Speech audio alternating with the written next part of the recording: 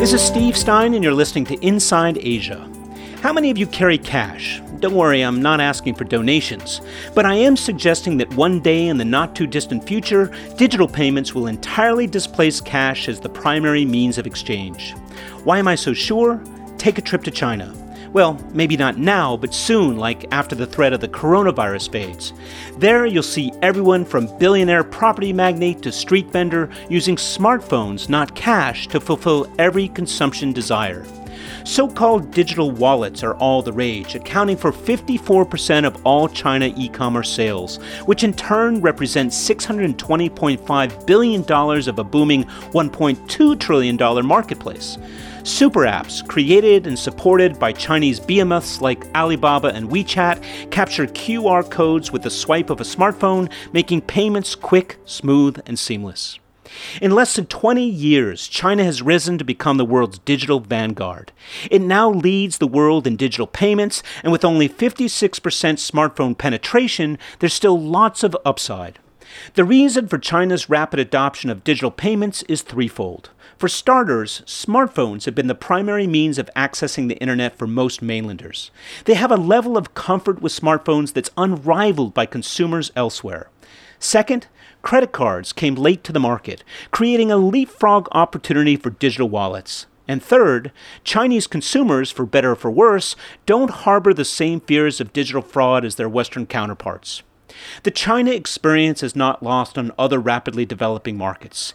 India is quickly following suit, along with much of Southeast Asia, Latin America, and the African subcontinent. Here to speak about this digital payments revolution is Kerry Hornfeld, a self-styled digital payments expert. He's an advisor to Bain & Company and consultant to an ever-growing fintech community in Asia and beyond. Based in Singapore, Kerry sees growing enthusiasm for digital payments. Regulators are relaxing rules, making way for new entrants, while merchants contemplate ways to drive sales across new payment platforms. The only real loser in this payments frenzy is cash, and no one seems too sad to see it go. I asked Kerry to break it down for us. So I'm here with Kerry Hornfeld, and this is a conversation I'd been wanting to have for a while about fintech, but specifically digital payments, which can feel like kind of a obscure topic, but you're going to break it down for us, aren't you? I absolutely do my best, and I'm very flattered that I'm the one that you've chose to have this conversation with. I couldn't think of anyone better to have this conversation with, so thanks for joining. This is one of those subjects which keeps popping up in the news. You see it in reports, you see it in news articles, everyone's talking about the excitement and the jazz around fintech. And then I think about what we're really talking about, which is payments, digital payments. And I don't know if I'm like everybody else, but I have cash and I have credit cards. What in the world do we need digital payments for? Well, that's a very, very good question. So there is, and I don't think this is specific to the payments industry, but we do have a bit of a reputation for creating our own problems and then trying to solve them. That's what keeps me in diapers, as they say. So essentially, the payments industry targets one thing in particular. It actually targets cash. The best iterations of digital solutions tend to focus on doing that, creating a cash-like experience. The things that we worry about, the things that keep us up at night, are things like concerns about anti-money laundering, security, protection. If you think about how you use cash, there really is none of that. You are individually responsible for the money in your wallet, right? The currency in your wallet, wherever you are in the world. It's not a particularly safe mode of payment. It can be stolen. It can be duplicated. We in the payment space think digital payments is a much more safe, secure solution, and we collectively look to secure it rather than relying on the individual to do it themselves. I think digital payments goes the next step and looks really principally at how to create a solution that is ubiquitous, prolific, adopts multiple modes of payment into a central solution, and still secures it all in a very, very robust way. Using the smartphone. Well, so that, of course, is one method. So when we talk about digital payments, Some of the companies that I've worked for in the past have coined technologies terms like digital by default. But the intention really is, and I think Generation Z will have an expectation that however they want to pay, whenever they want to pay, that device, that form factor must have that capability. Look at some of the innovations that are, on the horizon. Your car having essentially embedded payments in it so that you go through a turnstile, you go to a petrol station, you go through a drive-through restaurant, payments is embedded in your vehicle. You don't have to think about pulling out any kind of a form factor. It's there. So the reality is that any device potentially could be a payment device. In the payments industry, obviously that would be a brilliant innovation on our part. But like everything, is it overly complicated now in order to some point arrive at a point of consolidation and simplicity? So the answer is probably that it's simple and complicated. So the solutions themselves are fairly elegant and simple. The problem is the technology. There isn't a single provider that's delivering all of this in a consolidated solution. And in fact, that's one of the things that the industry is looking at right now is consolidation of technology. So what you have is a many-layered solution, and it's very cumbersome. In fact, what you're seeing, even at the top end of the market, the large players are all starting to merge and consolidate now because of this. They want to become consolidated solution providers. They want to be one-stop shops. This is the thing. When I last saw you, you were on stage facilitating a discussion among 4 or 5. In fact, I think 2 of them were the standard credit card organizations, but then you had 3 or 4 others who were startup digital payment organizations. And I sat there listening, wondering how many different ways do I need to buy a bowl of noodles? What's your answer to that? And why should I care as a consumer, as a user? What a brilliant question. So, I think this goes back to, again, my earlier statement about us creating problems and solving them. There's lots of space for multiple players to survive. Personally, one of the terminologies that the payment space has adopted, this whole concept of disruption, it's not a terminology I'm tremendously in favor in. Whatever happened with good old-fashioned innovation, and more importantly, collaboration. One of the things that a lot of folks in the payment space forget about is the source of funds. For the foreseeable future, that's going to be banks, no matter how you slice it. And whether you're a digital bank or not, if you don't have a regulator acknowledging you as a deposit-taking institution, you're not going to be able to support the fintech industry, bar none. And even if you are, you'll be limited by domestic regulation and maybe even international regulation. But just sort of to get back to your point, the reality is it isn't so much about the number of different payment types. It's about differentiating those payment types. So there are some minimum requirements that digital solutions, let's call a spade, digital wallets require.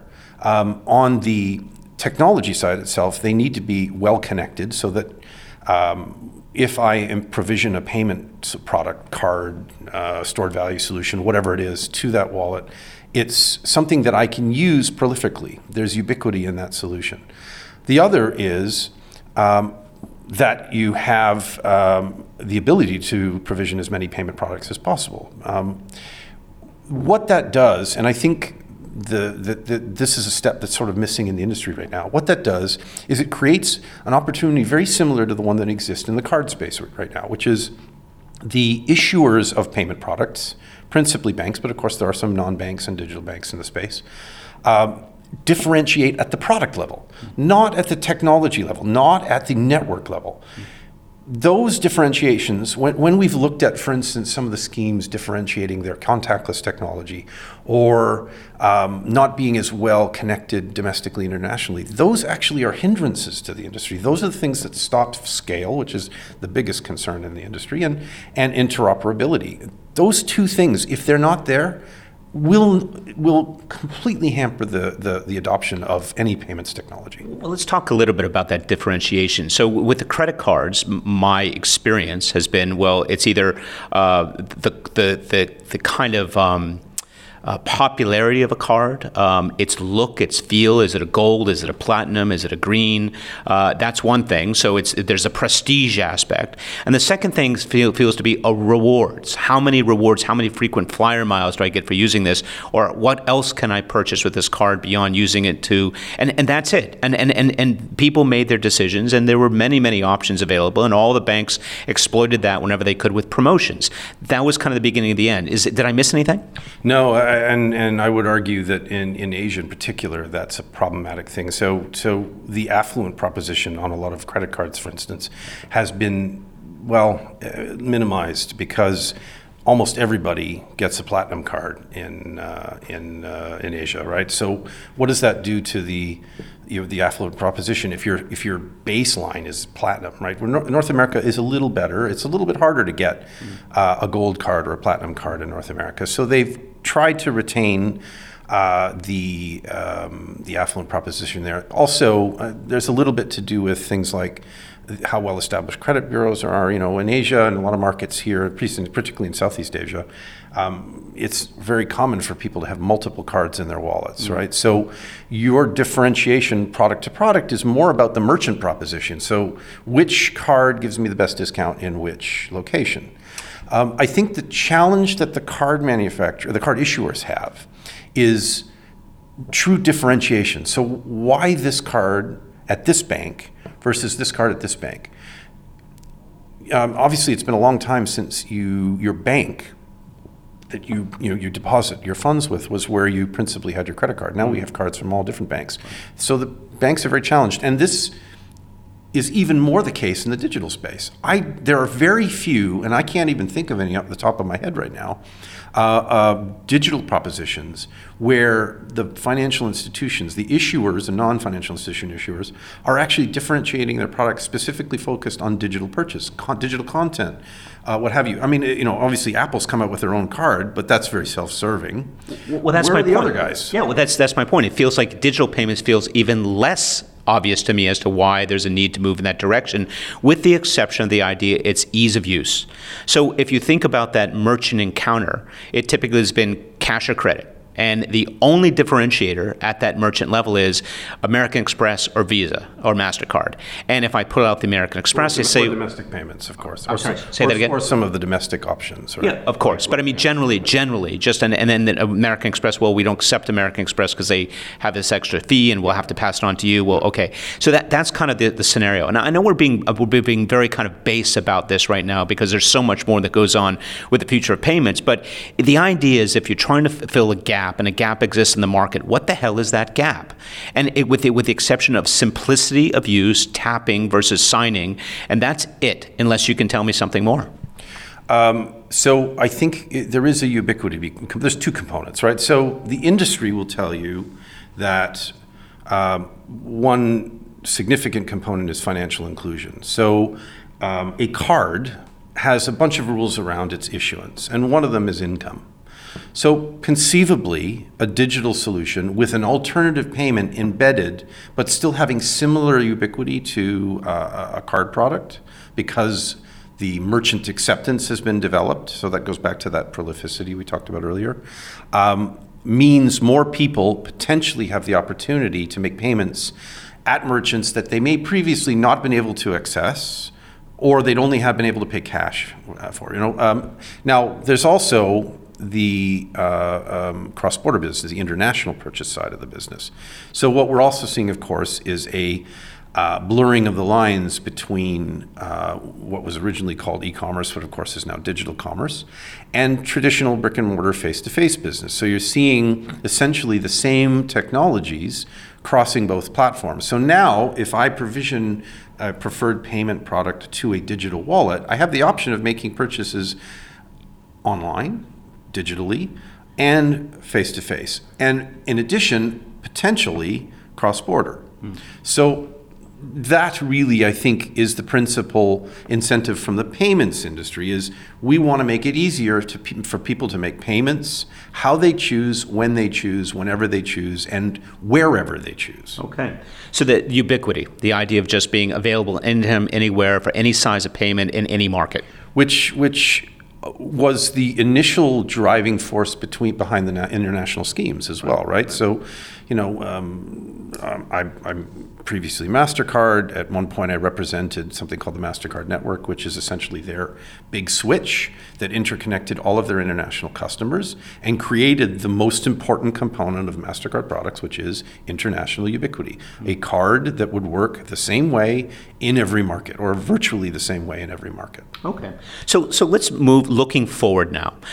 You have this opportunity because of technology, because of a willingness of government regulators to allow for. You've got a consumer demand for greater flexibility, more choice in terms of what services they use and why. What are some of the names of the digital payment services available in the market, both in North America and in Asia, that would be familiar to people? Really good question. I would argue very few. The only ones that probably would stand out would be the ones that do more than just payments. So if you look at companies like Square, for instance, right, which have advanced or enhanced their solutions to be much more than payments. They started essentially as a digital form factor with a dongle, but now they do a whole inventory management and front-end system that allows a merchant to really set up shop. So they're front and center. I think that's the key, right? So if they're purely a technology service provider sitting in the back end, like the First Datas of the world, thinking of large providers of solutions, the FISs of the world, the Adians of the world, these guys are virtually unknown to consumers. And quite frankly, why would consumers care? Right. Making a payment is not the reason they wake up in the morning. Yeah. Right? Maybe they wake up and think, today I'd like to buy coffee or dinner or car or house. But paying for it is the last thing on their mind, and it's a necessary evil more than anything else. But there is one that comes to mind for me, which is Alipay. And Alipay has been branded so effectively, and this is on the back of Alibaba, as a means of accessing quickly their online products and services, which has now been extended to other merchants. Could you explain that a little bit? Well, to be honest, that's not dissimilar than Visa and MasterCard, right? So Alipay Ant Financial is more than just a financial institution and a payment solution. They're a scheme. And when you're a scheme, your brand is everything. So certainly those payment solutions providers, those payments technology companies that also have a brand component, have a brand behind them. But again, ask someone to differentiate. I would argue Ant Financial probably has a differentiation in a couple of fronts. They would say, well, Ant Financial is a Chinese company. They wouldn't know where it was registered. They wouldn't know, for instance, it's a Hong Kong registered company, not a mainland China registered company. They may not even know that it's a global phenomenon that exists everywhere in the world, right? They would know that of Visa and MasterCard, but those companies have 50 plus years on Ant Financial. The more interesting comment on those companies is what Visa and MasterCard did in, let's say, 60 or 70 years, China UnionPay did in probably 10 to 15 years, and Ant Financial would have done in 5 years. Isn't it a leapfrogging story in China that there wasn't the pervasiveness of credit cards which allowed for something like Alipay or digital payments to come through faster? So that's a really interesting question. So, the China payments landscape clearly is a digital conversation. But I don't know that it was because the cards weren't prolific. Because China has had bank accounts for every citizen for a really long time. So the ability to, for instance, take money out of an ATM is quite ubiquitous in China, no matter where you are in the country. Obviously in the remotest parts you may have some challenges, but that would be the case anywhere. I think the challenge has more to do with, and this is the case in other markets too, like Japan, for instance, has more to do with the relationships that consumers had with their banks, which wasn't good in China. These were major institutions with millions of customers. When you have 1.5 billion people, you can imagine what the portfolio of the average bank would look like. A pilot for a payments program in China could be 10 million people. There are companies in the world that exist with much smaller portfolios for years.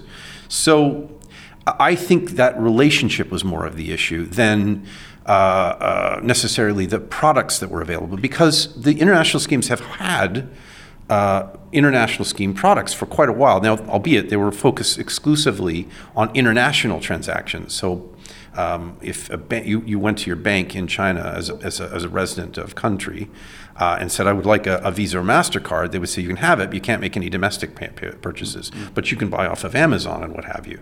If anything, outside influence has impacted China. So the proliferation of China UnionPay was as a result of wanting to stay competitive with the international schemes to lock the international schemes out.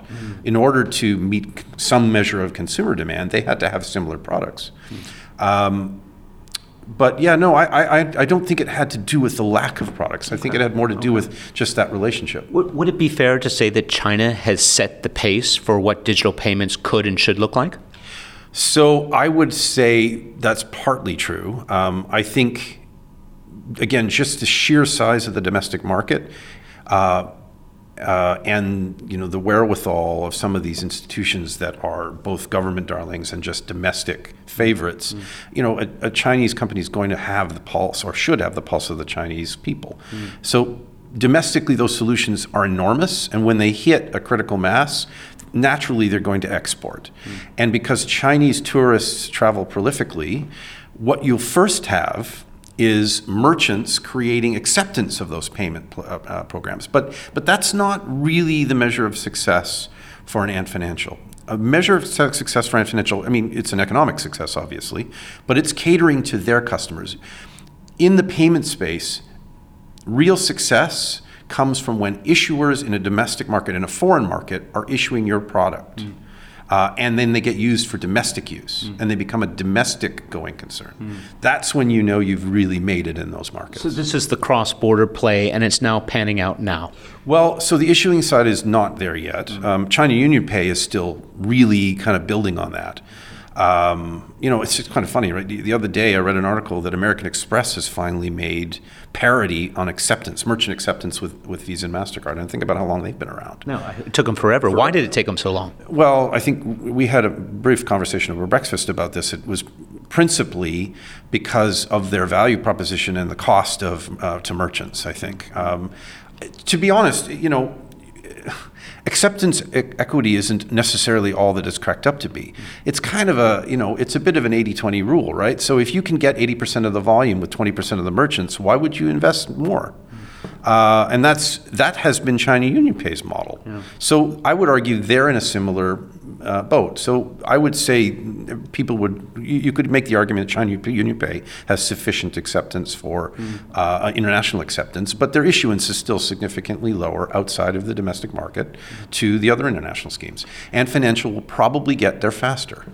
To what degree is the power of the China spend outside of China mobilizing the e-payment options in Southeast Asia and around the world?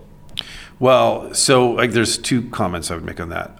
First of all, Ant Financial's investment and Tencent's investment in other entities. So one of the things... And let's just be clear for listeners. So Ant Financial is Alipay. So Ant Financial is part of the Alibaba Group. Alipay was the original name of Ant Financial. So Ant Financial, when they decided to become more than a payment scheme, to become a financial institution, became Ant Financial. Yeah. So relatively recently, but it's been around for a while. So Alipay is definitely still the branding for payments. And Tencent's payment solution? Is Tenpay. Not as prolific outside of China, obviously, and I think to some extent they are focused on the WeChat integration. Right. But let's just focus on Alibaba for now, because I guess they're just so much more prolific. But if you look at, they essentially have a two-pronged approach to the market, and it's entirely based on their success in China. So first of all, if you look at AliExpress, AliExpress is a merchant marketplace. Multiple Chinese merchants using Alipay or Ant Financial's payment capability, and under what they call a master merchant agreement, basically. So Ant Financial essentially is the merchant, or Alibaba is the merchant. And all these guys sit under this umbrella and open up these small and medium-sized merchants to the greater domestic China market and internationally. I'm entirely addicted to this solution. Marketplaces are very prolific in Asia in general, much more so than the rest of the world. Why is that? Explain that. It's a very good question. Probably a lot of it has to do with just the sheer number of merchants and the fact that there are so many markets. Look, we talk about North America, but ostensibly it's 3 big markets and a smattering of smaller ones. Amazon's volume dwarfs nearly every merchant in the world, but we think of Amazon as a single merchant, but in reality, it's a merchant marketplace as well. So it definitely exists, but the sheer number of different merchant marketplaces are much higher here. You have AliExpress, you have Lazada, you have Qoo10, you have Shopee. You've got so many iterations of this, and a number of those merchant marketplaces have significant investment from Alibaba. Or Ant Financial. So not only is Alibaba proliferating through its payments capability to cater, at least to start, to Chinese travelers, but they're investing in merchant marketplaces. And you can almost identify every single one they've invested in, because not only are they putting money into them, but they're putting technology behind them. So they all look very similar. If you look at Lazada and AliExpress, you'd struggle to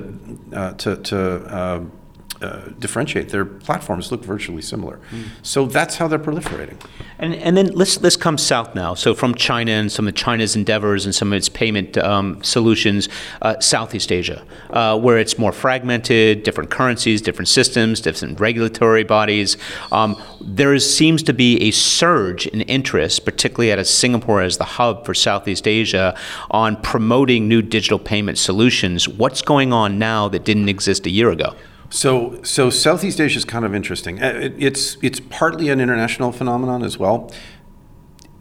The biggest challenge the payments industry has in Southeast Asia is domestic regulation.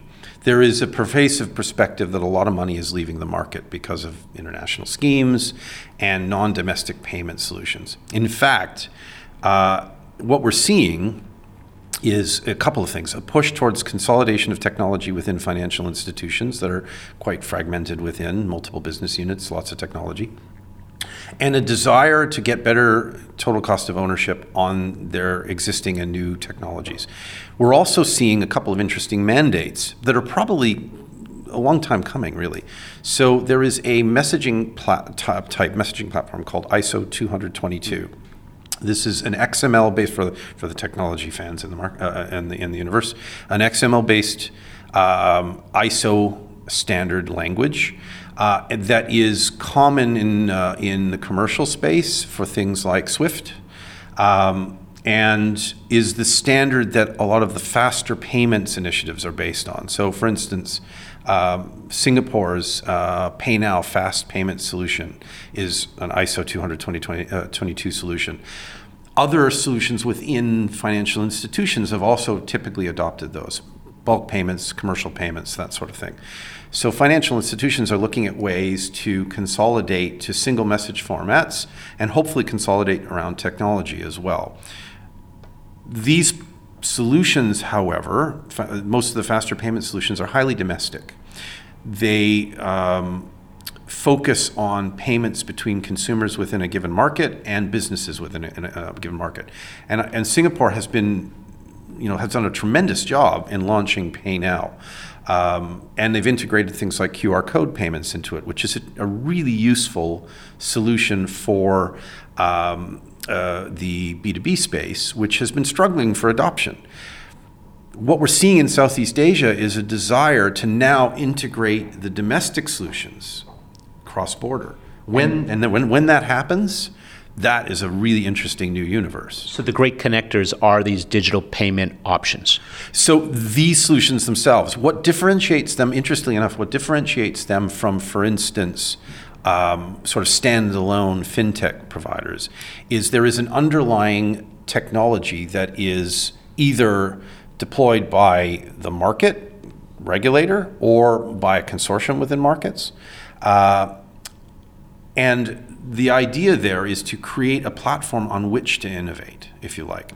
I think when I was with MasterCard, I would argue against these things, But it's very hard to deny the potential for proliferation when a regulator, government, consortium, whatever it is, puts a platform in place, gets high adoption domestically, and then says, you know what, we should go to Thailand and connect, and Vietnam and connect. Right. And they need to do the same thing domestically. Right. You know, that's an amazing potential. And I expect over the next 5 years, we're probably going to see more of that connectivity. And you know, I mean, if I may say so, international schemes, beware. So let's bring it down to, what do corporations operating in this part of the world need to know? What kind of questions should boards be asking right now, regardless of what industry they're in, when it comes to digital payments? Well, so that's a big question, right? So if they're invested in technology that has any integration with payments, obviously their principal concern is going to be future-proofing and total cost of ownership. If you're in the FSI space, you need to be thinking about how you're consolidating technology. There's a concept of straight-through processing, which goes back to that message format of ISO 20022. How much can you do with the minimum amount of intervention? How can you consolidate existing technologies? How can you either enhance the capability of legacy platforms by surrounding them with future-proof technology, or replace them entirely if you need to? Those are the things they need to be thinking about. If you're not in the FSI space, and for instance you need to make a payment, well, merchants, people receiving payments, need to, and always have been, thinking about, how can I get the most acceptance for the minimal amount of technology investment. Go ahead. Well, we also haven't touched on fraud. To what degree is that an issue in these markets across Southeast Asia, and how effective are e-payments in steering around that? Well, great question. So I think, you know, there are a lot of innovations in the digital space that go to mitigate against fraud. Risk in general is top of mind for most payments professionals and anybody that leverages electronic payments. There are a number of things that are being looked at. You know, leveraging data is, of course, top of mind. Data for insights, data for understanding, data for creating better rules to mitigate against fraud. You know, there's the old adage about in fraud mitigation that you can actually mitigate 100% of transactions. You just block everything, right? Not a great business model, but you know, there you go. There are tremendous innovations that focus on sort of some specific problems that we've had in the industry, things like data breaches. So tokenization, which essentially replaces data with something that is immaterial and irrelevant to anybody that actually does get a hold of the data. The space is kind of interesting because I think anybody that has a history in risk and fraud management understands it's not a matter of if, it's a matter of when. So a lot of the discussions right now aren't around so much prevention as they are risk mitigation and management when something does happen. And the principal concerns are data breaches. So when a data breach happens, what is the process for identifying the breach and responding?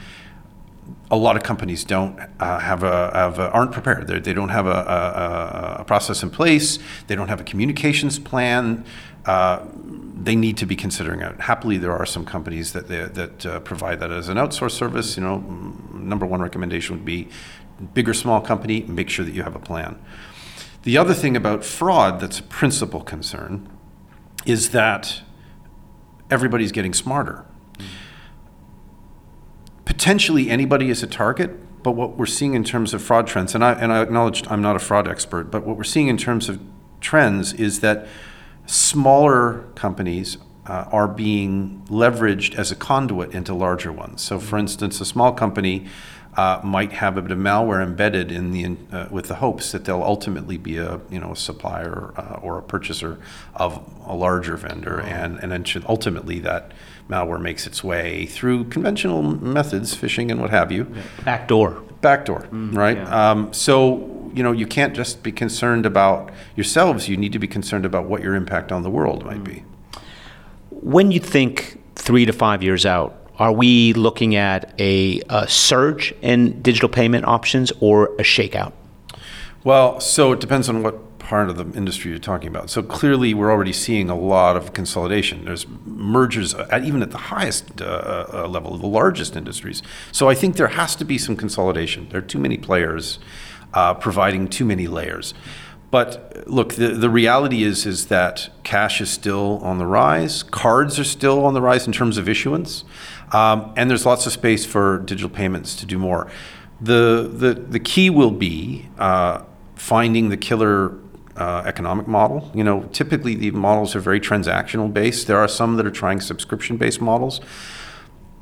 Maybe most importantly, and this is always difficult for us payments professionals because of course we think everybody wakes up in the morning to make a payment, is creating more opportunities like the Uber world and the Grab world and the food delivery services like